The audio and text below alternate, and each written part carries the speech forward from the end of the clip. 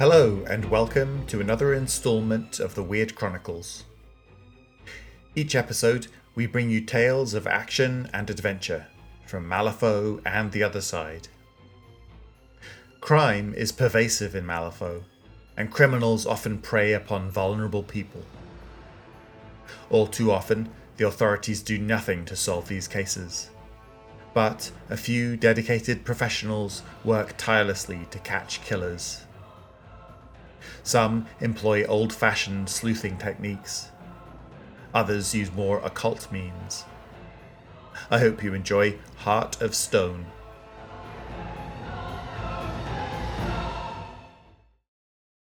Heart of Stone by Anthony Hicks. The woman was dead. That much was apparent. Her bulging eyes, protruding black tongue, grey lips and blue-tinged skin suggested she had not gone well, or peacefully. Guild Sergeant Hiram Moore let out a long sigh and crouched down next to the body. He ran an appraising eye over the corpse and tutted to himself. The younger guardsman, hovering at his shoulder, stepped forward. "Such a shame," he said. "She was a pretty one, no doubt about that." Moore shot his companion a withering glance. "That all you see, son? A pretty face?" "Sarge, if you actually bothered to look, you'd see the colour of her skin tells us she's been dead about 8 hours. The bruising on her neck and face says she was strangled. No marks on her wrists, but some skin under her fingernails suggests she wasn't restrained, but fought back and probably got a piece of her attacker. Her clothes are flashy, maybe a bit too revealing to be proper, but too well made to be a streetwalker. A showgirl, then. The fact that this is the third such girl found in this area probably means we have a serial killer on the loose. But you just see a pretty face." The guardsman looked at his feet glumly. "Sorry, Sarge. I didn't mean no harm. Maybe if you spent more time observing and less wagging your pointless tongue, you might learn something. Now do something useful and keep those gawkers away from my crime scene." The guardsman scuttled off, his face red. Moore stood up. A cold pit began to open in his stomach. There was more to this than just another psycho out to get his jollies by killing pretty girls. "Sarge!" called the guardsman. Moore turned to look at him, his eyes flashing with barely concealed anger. "What?" he demanded. "You've got a visitor." A lithe figure slipped from the crowd of onlookers. She was tall and well-made, with an athlete's build and an air of authority. Her uniform was standard guild crimson and grey, but her elegant greatsword and badge of office marked her as a witch hunter. She smiled like a cat, exposing perfect white teeth. "Hello, Hiram." The pit in his stomach became an abyss. "Oh, hell," he said. "There's that sunny disposition, always so eager to catch up with an old friend." Moore frowned. "Why are you here, Kraus?" Helena Kraus strode over the body, pulling off her gloves absently. Moore trembled, and he pushed the memory of his last encounter with her away. The witch hunter began walking around the body, her ungloved hands making subtle shapes at her sides. Moore was certain she was muttering something, but he could not make it out. It was a curious sound, low and sibilant, like chalk on slate. It scratched at the periphery of his hearing, making him twitch. "I asked you a question," he said. Helena lifted her eyes towards him, not ceasing her circular walk. "Why, to help you, of course. This is the third murder in as many weeks, isn't it? All showgirls, all strangled. I thought you'd welcome the assist." "Why does the Office of Witch Hunters seek to involve itself in a simple serial killer case? Run out of soul stones to count?" Kraus stopped pacing and drew up next to Moore. She fixed him with a level stare. "Can you not feel it, Hiram? she said. "Does this not reek of something greater than simple murder?" "Intuition is not evidence," he replied. "It seems that more than one of my lessons failed to sink in." Her predatory smile returned. It filled Moore's blood with black ice. "Then I shall find you your evidence." The witch hunter raised her hand, motioning to someone behind Moore. A sudden hush fell over the crowd, swiftly replaced with concerned whispering and stifled yelps. Hiram turned in time to see the crowd break apart. Bodies scrambled to move aside as 3 stunted figures made their way towards the crime scene. Their uneven gait, hooded faces, and misshapen limbs gave them a pitiable quality, but each was surrounded by an air of barely contained power. The lead stalker stared up at Moore as it passed him, its gleaming eye seeming to rifle through his thoughts and discard him once it found nothing of value therein. Moore suppressed a shiver. It was difficult for him to fathom that these things had once been human like him. At some unspoken command, the trio set about the crime scene. Each moved differently. One was of manic intensity, desperately examining every inch of the scene, pressing its awful face as close as it could before dashing onto the next morsel. The second was slower, more deliberate. It seemed to slide from one point of interest to another, its bandaged hands groping and slithering over everything. It swayed as if in ecstasy, gibbering to itself. The third barely moved, shuffling slowly around the edge of the scene.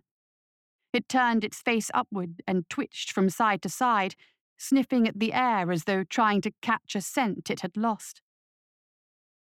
Finally, the 3 congregated near the body, each drawn to the same spot by their peculiar methods.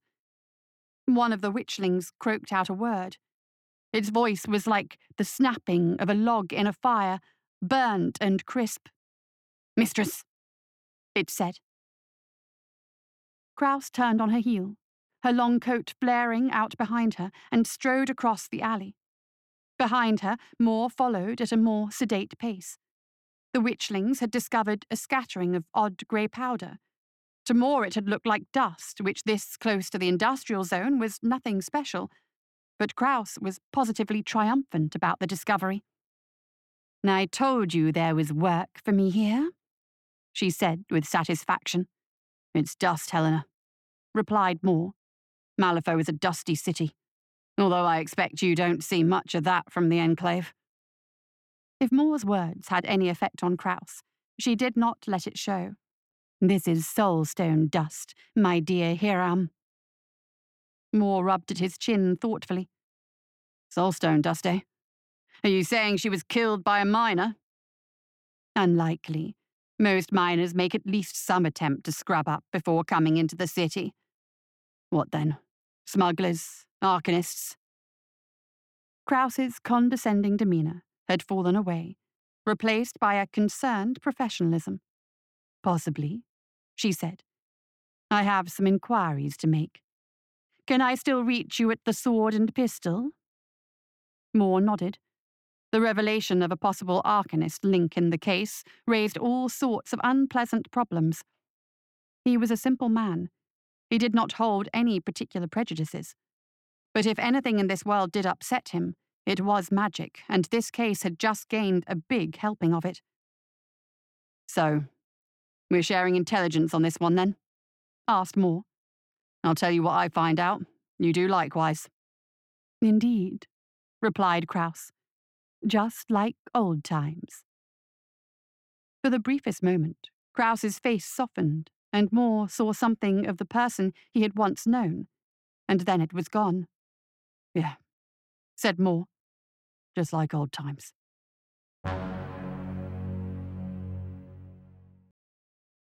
The Star Theatre was a grand building. It stretched up from the street like a raised trumpet, blasting out its clarion call for all to come and witness its majesty. Its high arched windows and baroque embellishments were reminiscent of a European music hall, but its colonnaded porch and white marble steps would have been more at home at some ancient Colosseum. Moore sat at a street-side cafe and watched for a while, content to soak up the ambience. Crowds of people bustled past, many stopping to inspect the playbill or join the never-ending lines at the ticket office.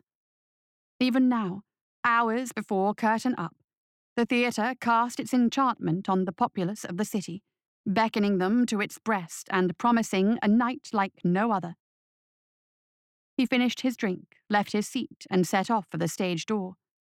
He knew the main entrance was locked up tight until well into the evening, and a guild sergeant banging on the door demanding entrance was in no one's interest. The stage door stood well away from the crowds and grandeur of the front entrance, down a poorly lit but otherwise clean alleyway. After a brief discussion, the elderly doorkeeper admitted him and showed him through into the backstage offices. The room was surprisingly plain and workmanlike.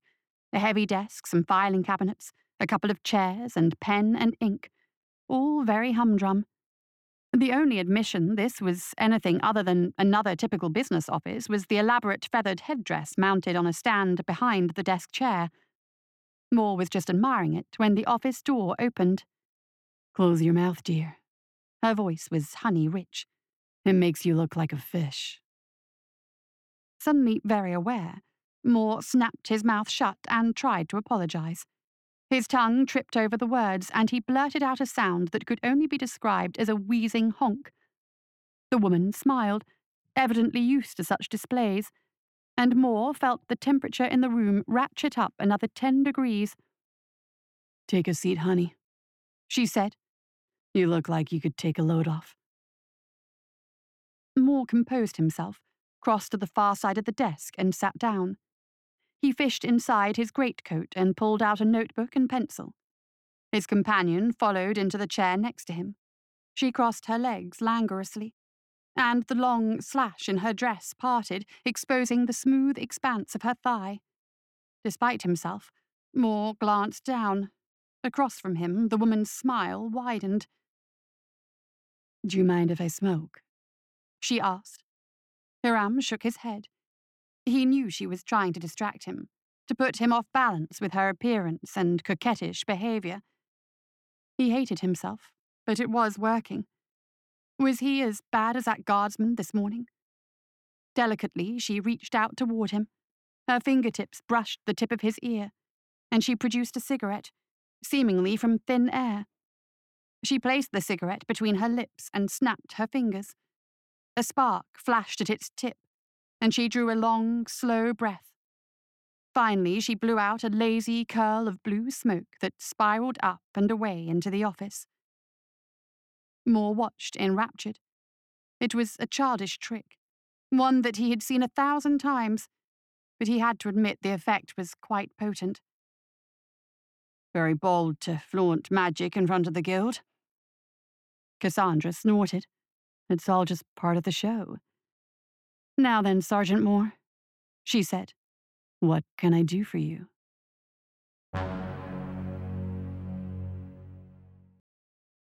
Smog, dust, and heat. Helena Krause could sum up the industrial zone in those 3 words. She picked her way through the labyrinthine alleys and ginnels, her trio of witchling stalkers shuffling along in curious order behind her. The first 2 refineries had been busts. There'd been no real evidence of wrongdoing beyond the usual skimming. On another day, she could have spent hours pulling the places apart, exposing fugitives and non-guild-approved weights and measures. But today she had other quarry to seek out. She spied her destination, a sprawling mess of stained brick and belching chimneys. As she crossed the cobbled square in front of the processing plant, the workers stopped and stared, some recoiling in horror as her stalkers spread out behind her.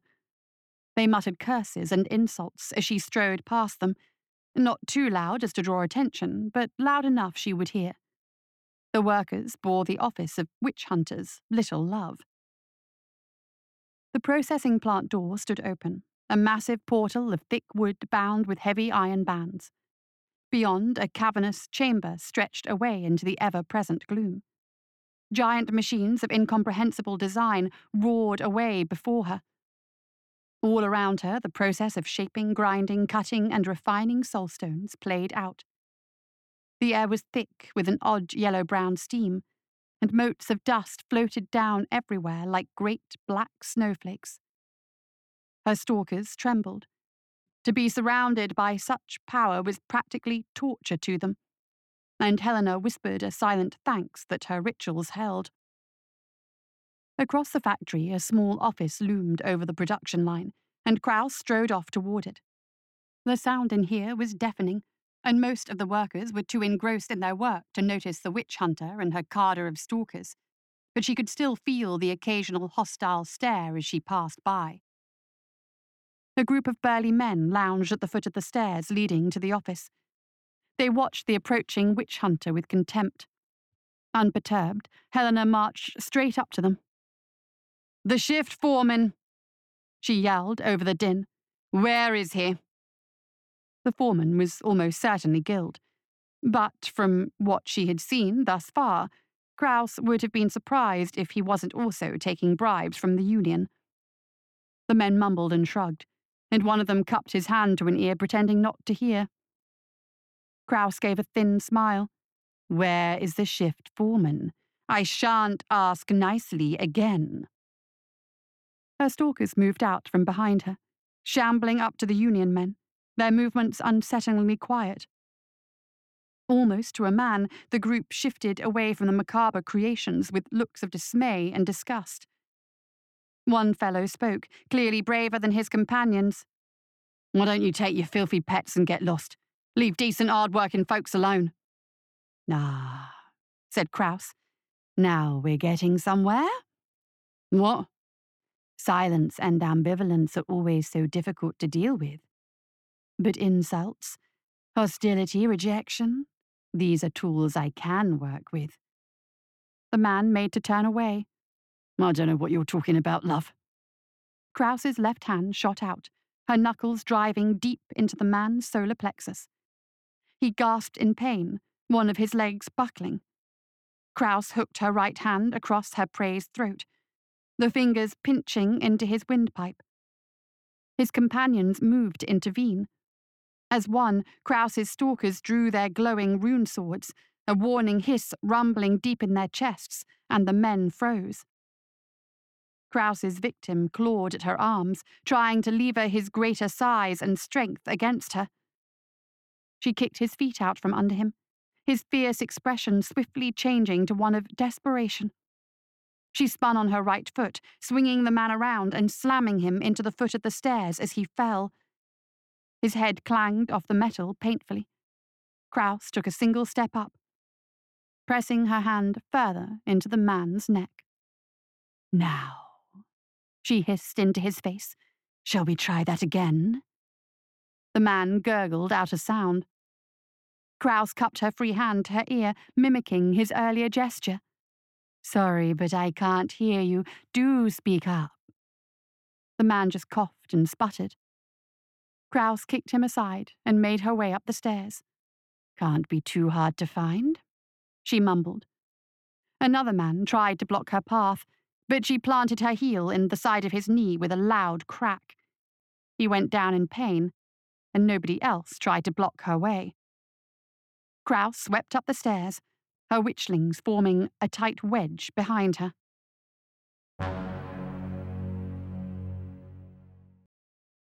The smoke ring floated for a second in front of Moore's face, before losing cohesion and drifting into nothing. "If we could return to the question at hand, Miss Cassandra," he said, waving a hand at the smoke. The interview was becoming a chore. The woman across from him was clearly determined to never give him a straight answer.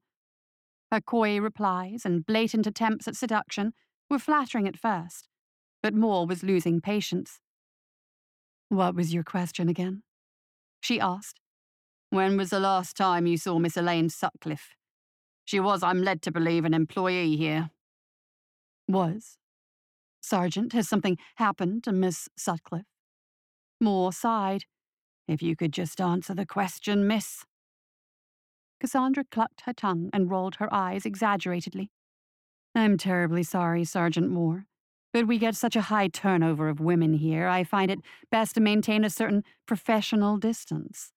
I can keep track of every one of our performers. Are you sure she works here? Quite sure, replied Moore. If your professional distance keeps you so far from your charges, perhaps I would be better interviewing some of the other women. A look of supreme annoyance flashed across Cassandra's face. It lasted only a split second, but Moore caught it. Questions rose in his mind. He pushed them away momentarily as Cassandra rose to her feet. If you wish, Sergeant Moore, she said. Moore followed her out of the office and into the backstage area. They walked past piles of faded scenery and painted backdrops rolled into great fat tubes. Moore saw a row of faceless mannequins, all identically posed and dressed, and their perfect symmetry and blank faces raised the hairs on the back of his neck. Girls bustled past, so consumed by their tasks that they paid the sergeant very little heed. Cassandra spoke quietly with the women as they passed, calling each by name. She offered encouragement, gave instruction, berated, directed, and chided, all without breaking a stride. If her behavior did not run entirely counter to her comments about professional disinterest, he would have been quietly impressed. Finally, they arrived at a dressing-room door. Cassandra held up a hand. These rooms are deeply intimate, Sergeant, she said. I hope I can count on you to behave like a gentleman. Moore nodded, and she pushed open the door. Beyond was a long, narrow room. The ceiling was uncomfortably low, and the whole chamber seethed with activity. Dressing tables crowded the long walls, their mirrors multiplying the appearance of chaos tenfold. A dozen or more women, all in various stages of dress, flocked around the dressers, applying makeup, fiddling with costumes, and 100 other tasks required before a performance. They chatted and laughed, jibed and rebutted, and shouted compliments and insults with equal gusto. A handful looked up and nodded a greeting to Cassandra as she opened the door, but they paid the guild sergeant no mind. Martina, Charlotte, Cassandra called out. This is Sergeant Moore. He is here to ask you about Elaine. You will answer his questions and offer any assistance he requires. Is that clear? Two women detached from the group and stepped forward. They wore elaborate dresses, cut high at the front hem to expose their stockinged legs and corseted at the top, leaving their arms free. Dancers, thought Moore.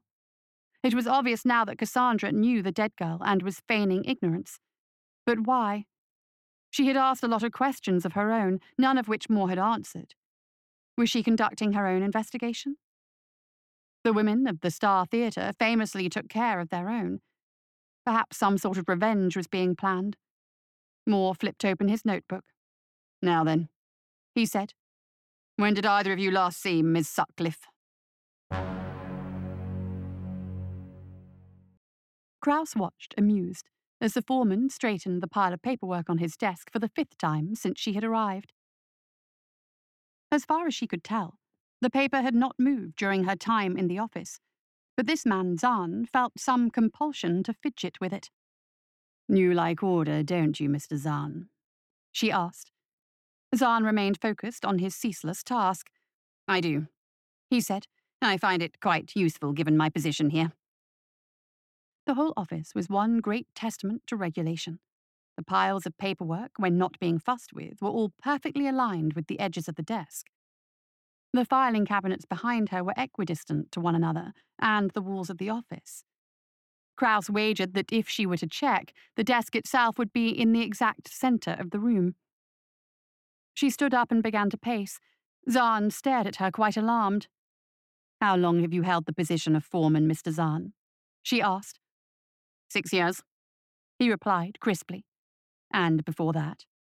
I was administrator for Site 247 up near Slate Ridge. I say, what has this got to do with anything? I thought you said you were looking for a missing woman. Kraus strode around the desk, passing behind the foreman. He craned his neck, trying to keep her in view. Sweat had begun to form on his forehead. Oh no, Mr. Zahn, she said. We have the woman. It's her killer we're after. Zahn swallowed hard. his hands reaching instinctively for his high collar. A killer? Why are you asking me questions? I don't know anything about a dead woman. Why would I? Well, that remains to be seen, doesn't it? Can you account for your whereabouts last night? Certainly, I was here until 9:30 when my shift finished. I took supper at the Grindstone. It's a tavern hereabouts, and then I walked home and was in bed by 11. Kraus circled around in front of Zahn again, dragging her fingertips along the desk's edge. He twitched and began fussing with the paperwork again. I see, and can anyone vouch for you? Corroborate your story? Yes, I should think so, he said, still straightening the papers. There's a night shift supervisor and the staff at the Grindstone. Have you ever visited the Star Theatre?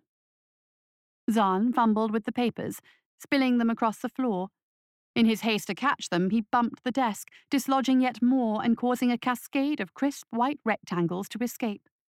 Oh, dear me, he exclaimed, rushing out to begin tidying up. Kraus knelt down beside him, pressing her hands down on the papers Zahn was trying desperately to collect. The trio of witchling stalkers loomed behind her, their glimmering silver eyes fixed on the foreman. Answer the question, Mr. Zahn, she hissed at him. What? He stammered. What question?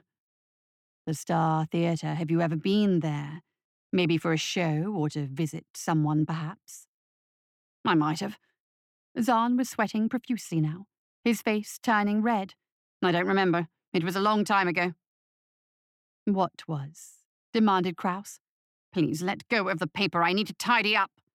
Answer me. All right, yes, I have been there. He whined, pressing at his collar again. Once, a few months ago. It was one of the other supervisors' birthdays and we all went. And I don't remember much. I think I drank too much. It's all a bit of a blur. Now please, let go. Kraus released the spilled paperwork and stood up. She strode to the office door and paused. One final question, Mr. Zahn. Do you share this office with anyone? Another supervisor or colleague? Zahn looked up at her as he shuffled the paperwork together, his face a puzzle of worry. No, he said sharply. Thank you. Don't get up.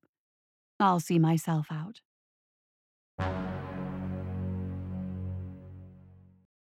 Moore sucked his teeth as he considered all the women had told him.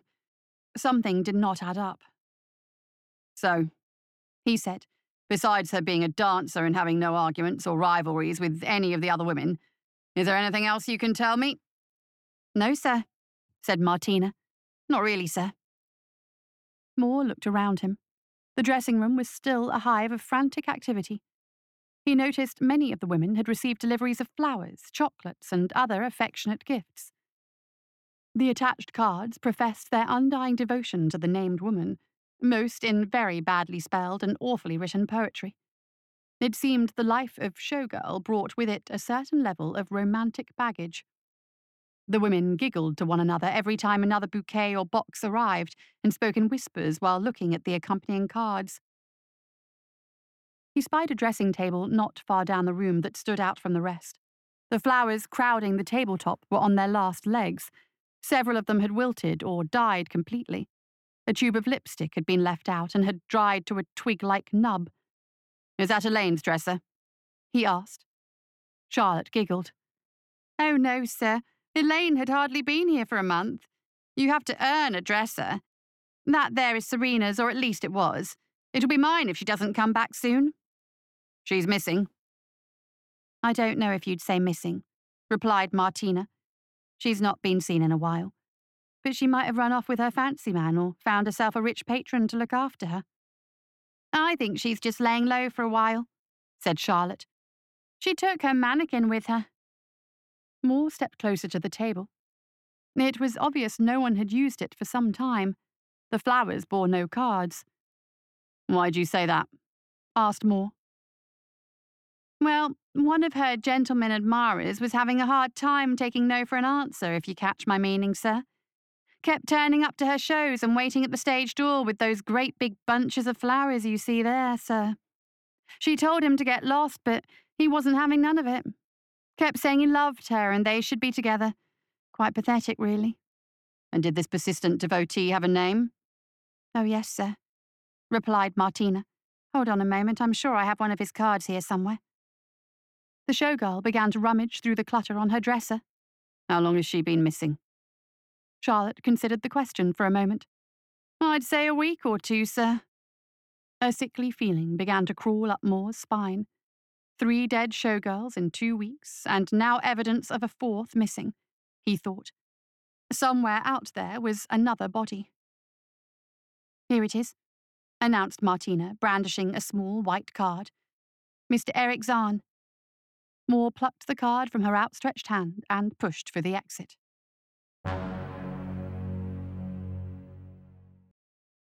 Malifaux's twin moons shone down from the firmament, casting long shadows across the alley where Sergeant Moore and witch hunter Kraus crouched. Kraus's 3 witchling stalkers stood a short distance back. You're sure? Asked Kraus. I am, replied Moore. I have the card right here. Eric Zahn, shift foreman, Kessler's processing plant industrial zone. I knew there was something twitchy about him, the way he panicked when I mentioned the star and that ridiculous collar he was wearing. You're using poor fashion sense as evidence now. My dear Helena, whatever did I see in you? If I remember correctly, it was more than just my brilliant mind and peerless swordsmanship. Moore was glad the darkness hid his face. Those days are long gone, Helena. You made sure of that. Kraus turned to look at him. Here am I. Quiet, he hissed. Someone's coming out. Across from them, the door to the Grindstone Tavern opened. Soft yellow light and the sound of merrymaking spilled from the portal as Eric Zahn stepped out. The foreman glanced furtively up and down the road before setting off at a trot towards the river. That's him, said Kraus. Come on. The pair slipped from the alley and stole down the cobbles behind Zahn. Make sure you keep those things of yours quiet, he whispered. If Zahn is our man, we don't want him getting spooked. You just stay on Zahn, said Kraus irritably. Let me worry about the stalkers. Kraus let Moore pull ahead. She raised one hand to the witchlings behind her, and the 3 of them slowed to a walk. They followed Zahn like that for 20 minutes, until he ducked inside a small warehouse on the riverfront. Moore waited for Kraus to catch up, before crossing to the warehouse and sneaking inside. The warehouse was poorly lit. A dozen or so large crates blocked most of the floor space. Unwilling to simply stumble upon Zahn in the dark, Kraus and Moore ascended a nearby ladder to a mezzanine overlooking the ground floor. Kraus's stalkers waited silently by the door. Beneath them, the guild agents saw a workshop of sorts. A tool-covered workbench stood in a pool of sickly yellow light. Across from it, a mannequin, like those from the theatre, hung on a tall frame. Chains looped under its arms and around its waist, suspending it above the ground. The mannequin was dressed like a showgirl.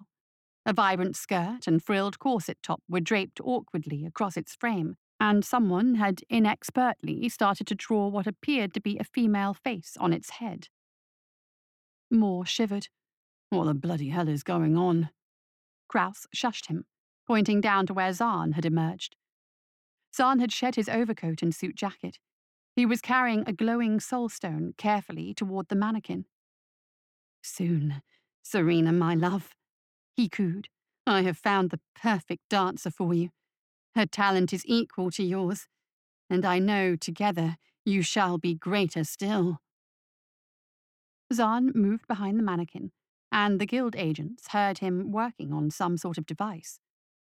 Once you are complete again, we can be together. But it has to be perfect. The perfect voice, the perfect grace, the perfect body, and the perfect face. He doesn't know what he's doing, whispered Kraus. He's like a child playing pretend. This ends now. She slid into a crouch, carefully drawing the great sword from her back. Moore heard her muttering under her breath, and his teeth began to grind. Kraus had started moving too late. Zahn finished his work, and something clicked loudly. The mannequin twitched. Zahn stepped out in front of it, his upturned face a picture of ecstasy. Moore heard the witchlings move along the crates beneath him. He loosened the pistol at his hip. This would only end in bloodshed, he was sure of it. The mannequin twitched again. It shuddered against its bindings, causing the chains to rattle and clank. Kraus eased out from her hiding place and lowered herself slowly onto the ground floor. Moore watched, horror-struck, as the mannequin's convulsions became more violent. It thrashed and twisted in the chains, the metal shrieking and groaning as the automaton strained against them. Zahn backed away, suddenly unsure. "By order of the witch hunters, you will cease this heinous crime and surrender to me," bellowed Kraus as she strode from the shadows. Her witchlings slithered forward behind her, a sinister bodyguard. Zahn spun round to face her, terrified. Behind him, the mannequin arched its back and howled. It was a sound like no other, a scream of rage and pain, of unearthly torment and of maddened wrath. It shrieked in 4 voices, each separate in sound but united in anguish. Moore's bowels turned to water at that horrible sound. Even Kraus faltered, her usual steely resolve wavering in the face of such woe. The chains holding the mannequin finally gave way, and the terrible creature dropped to the floor. Still moaning and whimpering in its hideous voices, it turned its sightless eyes on Zahn and took a jerking step forward. Kraus crossed the room in a heartbeat, raising her sword overhead. She brought it down in a devastating diagonal slash. The mannequin swayed backwards with preternatural grace, and the ruined blade sliced past. Moore leapt into action, drawing his pistol and dropping from the mezzanine. Zahn gave an inarticulate screech and rushed at Kraus. The witch hunter planted her left foot and swung a spinning kick into the oncoming man.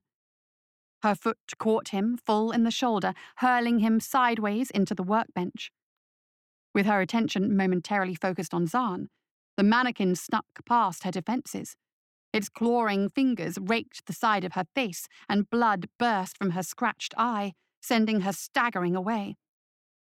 The witchlings loped forward to defend their mistress, tongues of blue flame licking up their naked blades.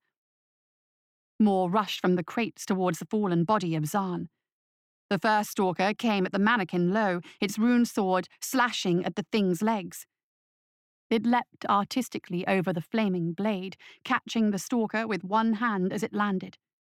In one fluid motion, it yanked the stunted creature from its feet and slammed it into the ground with bone-crushing force.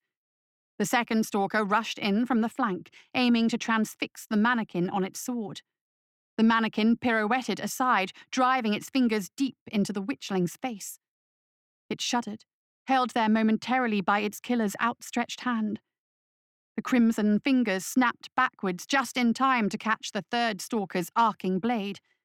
The mannequin's arm burst apart in a shower of wood and metal, hungry flames sliding across its chest and face. With a speed beyond sight, the mannequin brought its other hand across in an open-palmed slap. The sound of bones shattering echoed across the warehouse, and the final stalker fell. Moore reached Zahn and started to drag him to his feet. The man was barely lucid, muttering about love and eternity and perfection. Moore ignored him, twisting Zahn's arms behind his back while he fumbled for his manacles. Kraus circled the mannequin, her greatsword spinning in one hand. Blackened, burnt, and dismembered, the mannequin shuddered toward her. Kraus whispered words of power, blowing them softly onto her blade. The runes carved into the metal glowed red, and a single finger of flame curled along its length. She raised the sword as a mannequin came at her. They met in a storm of violence. Kraus slashed and cut, but the mannequin seemed to slide away from every strike. In return, it lashed out at her with blinding speed. It drove its fingers for Kraus's eyes. She ducked aside and countered with an upward slice at its groin. The mannequin hopped backwards before diving forward again with a leaping kick. Kraus saw it too late, the wooden foot smashing into her jaw, sending her flailing into a crate. In an instant, the mannequin leapt into the air, intending to crush the life out of the downed witch hunter. Desperately, Kraus brought her sword up, spearing her attacker through the chest. Zahn screamed again, thrashing against his bonds. Moore silenced him with the butt of his pistol. Flames burst around the mannequin, and it howled piteously. Kraus's blade was wedged deep in its body, but still the thing came on. It shrieked and screeched in its horrible quadruple voice, its one good hand straining to reach Kraus. By inches it began to slide down the blade, its scorched fingertips just scratching at Kraus's face. Moore lifted his arm. The pistol in his fist spoke. The mannequin's head came apart like a dropped egg. Finally, it stopped thrashing.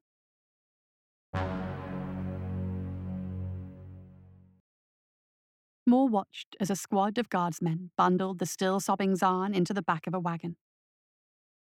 "Quite a night, Sarge?" said one of the guardsmen. "What was it all about, anyway?" "He killed the girl he obsessed over and tried to rebuild her using other girls' souls to make her more perfect," replied Moore matter-of-factly.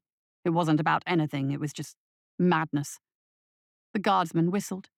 "Crazy the things love will make you do. You ever fallen in love, Sarge?" Moore looked across at Kraus as she oversaw the prisoner transport. She nodded at him and smiled. "No," said Moore finally, "but I might have stepped in it once." Moore shook his head. "This was no act of love."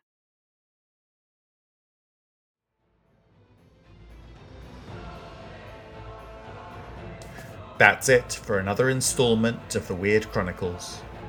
Join us next time for more tales of action and adventure.